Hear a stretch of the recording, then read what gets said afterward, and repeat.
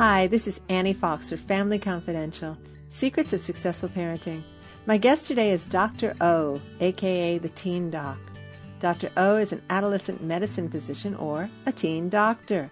She's also an educator and the author of Are You Serious? It's Just Sex? The 17 Most Frequently Asked Questions by Parents of Teens. Hi, Dr. O, and welcome to Family Confidential. Hi, thank you, Annie, for inviting me. That was so kind and generous of you. Oh, my pleasure. I've been a fan of your work, and anybody who calls herself the teen doc is someone who heals and helps teenagers, which is exactly what I do as well. So today we're going to be talking about kind of not a medical thing that you do, but more about helping kids understand who they are in relation to other people, how to treat other people. We want to talk about empathy today. So Can you give me a definition of empathy? You know, empathy for me has always been about understanding and really putting yourself in the shoes of whomever you're interacting with. And so really that's the crux of what my methodology is all about. So let me ask you this. Are kids born empathetic? We are born perfect. So yes, we are definitely born empathetic. And it is essentially our surroundings, I really feel that they make us forget how empathetic we are. Okay. So we're wired to be empathetic. We are absolutely wired for it. So it shouldn't be too difficult then to uncover the garbage that's mucking up the wires? Right. You hope it's not too difficult, but I think sometimes the older you are, the harder it is to remember. And so sometimes what it is, it's about getting somebody back to that original state, that newborn state, if you will, you know, that most pure state. And then they become the most empathetic that they can be. Now, you're a medical doctor, correct? Correct. And you see teen patients in a medical clinic, correct? Exactly. Exactly. So how do you fit in this empathy stuff in the clinic? Right. So, you know, it was an interesting thing that happened in medical schools where somebody once told me that you could be the brightest physician, but if you couldn't get the patient to tell you anything, then really it was for naught. And that just little piece of information stuck with me forever.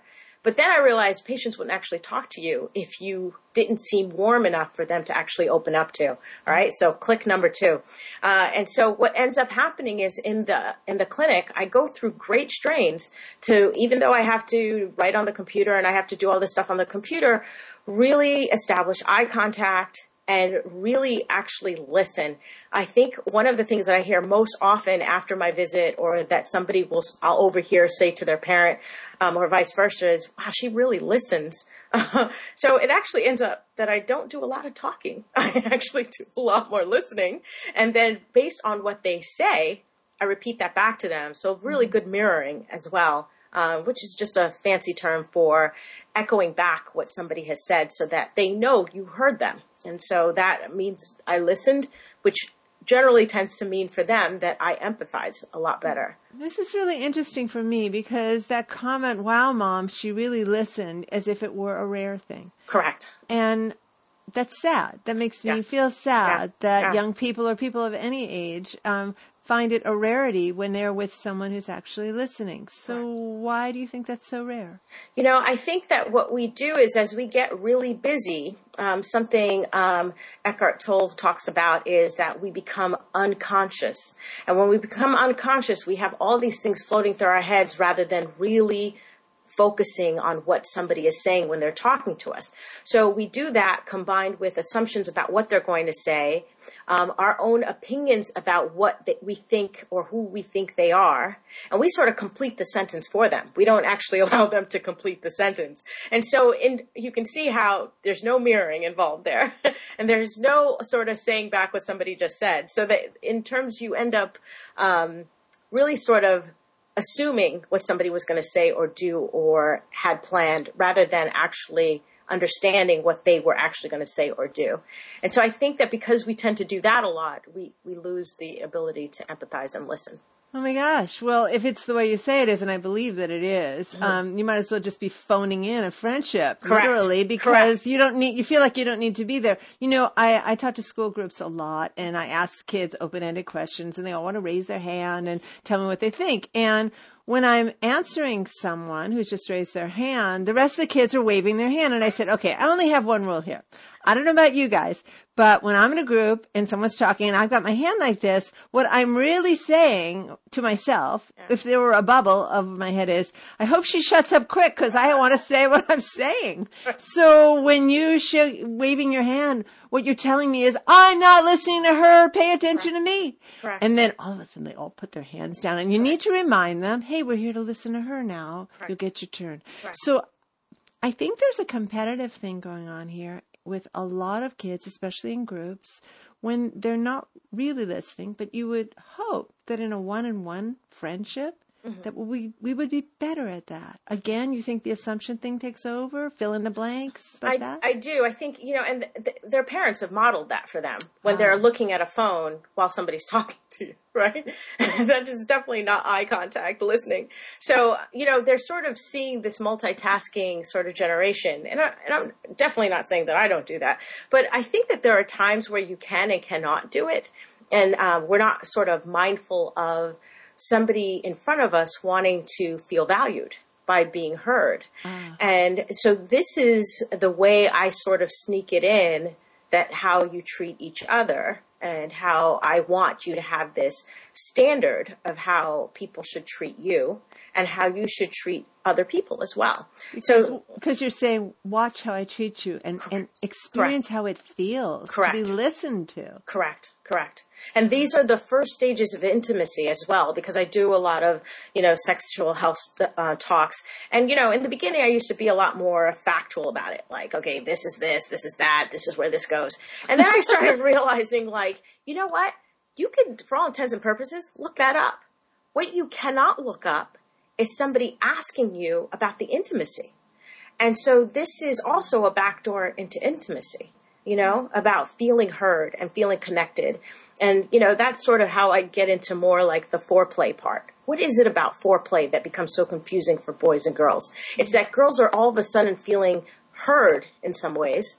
And guys, even if the guy is thinking, when's this going to be over so I can do the other part, So, but I explain in that little fell swoop what the confusion is. The guy saying she wanted it, and the girl saying, well, I didn't exactly want it, but I liked where we were, So that sort of miscommunication is because she wanted the intimacy.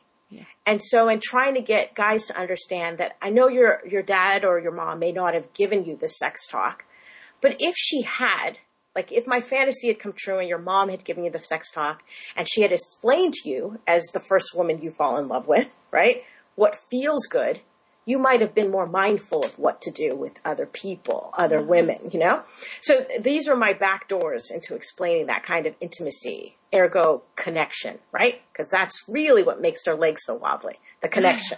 Literally.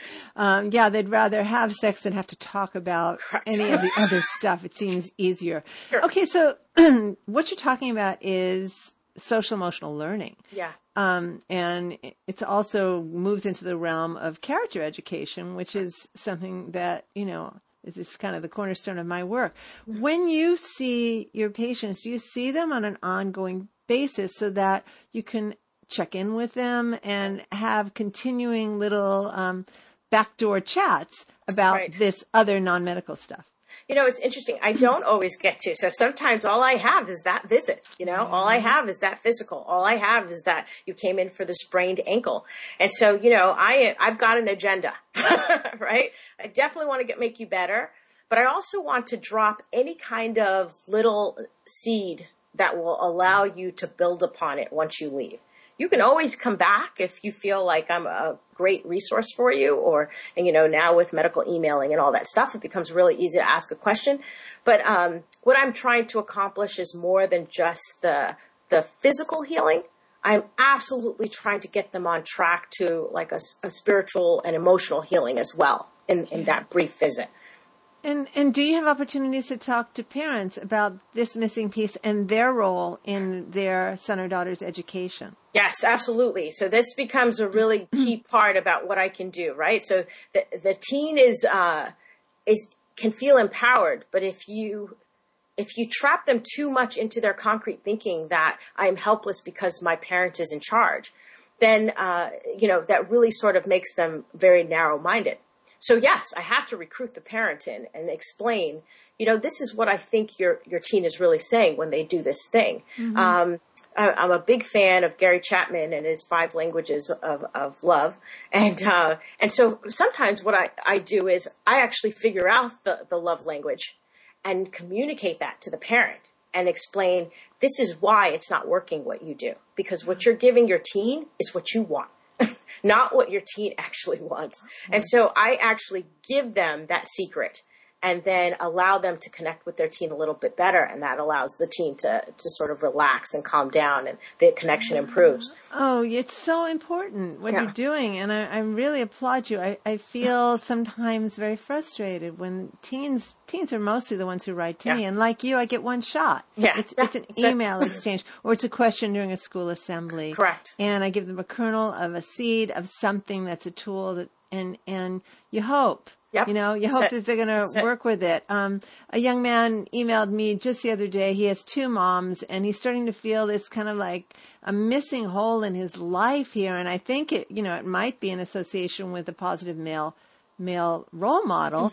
Mm-hmm. He says, I love these 2 people more than anything in the world, and we're close. And I said, define close. Right. And he said, well, he wasn't really sure. I said, well, my definition of close is feeling safe and comfortable about talking about what's going on with you. And he said, oh, well, in that case, I guess we're not close. Yeah. I said, okay, well, you're the one who emailed me. Yeah. So I can tell you that you have a part in this. Yeah. And maybe it'll take a slow, deep breath to just say, hey, Mom, I'm feeling, a little bit like I don't fit in anywhere. I want to talk about it. Mm-hmm. And just, could you say those 2 sentences? Right. And start. Yeah. And I think also what he wouldn't realize is that if you grow up in a household with a mom and 3 sisters, right, and your parents get divorced, guess what? Same scenario. You're in a household with no male role model. Yeah. So, it's the same sort of presentation. And I mean, that's his context, but his request is universal. And I think that he may not even realize. And I think ultimately, the older you get, that's what you sort of realize is that, these core needs are really universal. So the way I used to tell teens is that, don't flatter yourself like you've come up with the first unique issue in the world. Like you're good, but you're not that good. So it's sort of, and that was my sneaky Pete way of normalizing them. And then going, really? Other people have come to you and just a couple. Exactly. Except for they had purple noses. They had what? I was like going, oh my God. Yeah. Save for HIPAA. Yes. Okay. So, before we wrap up, you do amazing work with teens, and like me, you've got mostly a one-shot deal. Parents, who are the ones who are listening to this podcast, have years, and they have this relationship that they hope they can continue to nurture beyond the teen years into the young adulthood and beyond. And so I would love it if you could give me just a few tips for the parents who are listening, who are saying, oh, my teen does not open up to me. I love what I hear Dr. O saying, and yet I don't really know how to work on this empathy thing. I feel like I'm being empathetic with my son or daughter, and all I get is, I don't want to talk about it, Mom. Yeah. First of all, never accept I don't want to talk about it. Don't buy it. Don't play it. It's just absolutely don't accept it. And the thing is, though, but when you don't accept it, you have to be respectful about the way you barge in to not accept it, right? Because there's also about respecting their space. And, there are times when you don't want to talk about something. So, absolutely there's a respect involved. And so just a simple, right there, I don't want to talk about it.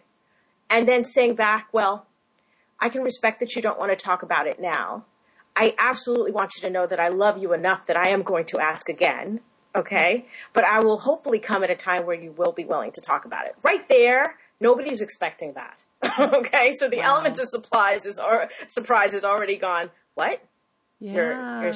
You're respectful of the fact that I might not want to talk about it now, which already sort of makes them go, maybe I do want to talk about it, Don't leave. Exactly. Don't leave. I changed my mind. And then the other part is actually coming back and sort of saying again, I was doing dishes downstairs and, I absolutely can't get you off my mind. Like, I'm really worried about you. Mm-hmm. So, again, I'm here and I'm probably going to knock on the door again, and I'll hope that you're more open to it at that point, And so that kind of respectful re-knocking is so different from, oh, you betcha you're going to talk about it right now, and really not being respectful of someone's space to process it on their own so that they actually know what it is they want to talk about, So that's the first step in empathy, is actually being respectful. I like it. I think the second step in empathy is really not comparing. It's sort of like a Holocaust versus slavery thing, where you say, well, it's not like you have a mortgage. It's not like you have cancer. It's not like, What do you got to complain about? What could be wrong? Like, I immigrated to this country. I did it. It's like, oh, please, I can tell you that whatever is going on for your teen is as heavy as the mortgage, as all those other issues are, because to date, that is the heaviest thing they know. So that is heavy. So if you can put yourself in the mindset of, wow, this is what it would feel like for me if I found out that I might get laid off tomorrow, that kind of worry, that pacing where I don't know if I should tell my family. I don't want to tell my family. I don't want them to worry. I don't want them to feel bad for me. I don't want them to pity me that I don't have a job and I don't have the self-esteem that comes with that. All of those things that would be going through your head, I want you to always substitute when your teen tells you something, as if it were that heavy, Because then what happens is you are automatically feeling your heart's racing, your palms are sweating. You understand what kind of stress they're going through, which will make you quiet rather than really, and so, because they don't need that. That's judgment, and it shuts them down. Yeah. So those are two big things that if you can start there, they're going to talk. And then once they're talking, it's just a matter of nodding and saying, wow, that must have been hard. Mm-hmm. That must have really been scary. Just affirming words of the feeling that they're describing. That alone will help them keep talking. Yeah, and I would think the other thing might be some restraint, that Absolutely. It is not necessarily your job to come up with all kinds of suggestions and advice unless they ask for your perspective. And even when they ask, don't give it. Oh, they don't really want it? They don't want it. I really, because I have teens ask me this all the time. Well, what do you think I should be on? Well, we're all different people. Based on what you've heard so far, tell me where you are. So just walk them through the problem-solving process. Mm-hmm. I think it's easier if you remember that there are problems they're going to have to solve. Without the confidence of having solved their own problem, they will be scared each time they have a problem to solve. That's why you don't want to offer that resolution. Also, if the resolution doesn't work perfectly for them, you're going to get blamed. There you go. So what you want to do is you really just want to guide them to their answer and then praise them for having worked it out, And if it doesn't work, then the answer is not, see, I could have told you, da-da-da-da. It's not that. The answer then is, what did you learn? What did you learn? What did you learn? So that next time, if you're presented with a similar situation, what would work? That will not only help them come back to you in order to process more things, but that will really allow them to connect with you because they will absolutely feel heard. This is great. I love it. So empathy really starts with respect. Absolutely. And an open mind and an open heart on both sides, and that safety to actually talk. Wonderful. Yes. Dr. O, this was so great. Thank you. Thank you so much for the work that you do. Thank you. Gosh, I think that if most teens had an opportunity when they were getting their ankle checked to get some of this other stuff checked too, it would be really, really helpful. So before we leave, could you just tell us where we could find out more about the work that you do? Yes, you can absolutely be inundated with the Teen Doc methodology at theteendoc.com. And so feel free to peruse and then call if you think I can help with something. Excellent. I'm sure you could help with many things. Thanks a lot for your time, and we'll talk to you soon. Absolutely. Thank you again. So kind of you to have me on the show. I am a huge fan. Likewise. Bye-bye. This is Annie Fox for Family Confidential. To learn more about my work with tweens, teens, and parents, visit anniefox.com. And check out my book, Teaching Kids to Be Good People, Progressive Parenting for the 21st Century. Available on Amazon, in print, and for Kindle. And tune in next week when my guest will be Sue Atkins, parenting expert and author of Parenting Made Easy, How to Raise Happy Children. Until then, happy parenting!